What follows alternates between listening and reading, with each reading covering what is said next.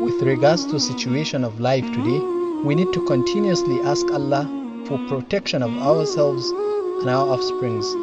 You tend to see a person only live in a blameworthy act because he has seen somebody he respects so much, instead of stopping for the fear of the wrath of Allah and meeting Him. We usually forget that attached to the neck of each and every one of us, there is a recorder, more like a memory card or a chip that records everything we do, to serve as witness, apart from that which the angels also record.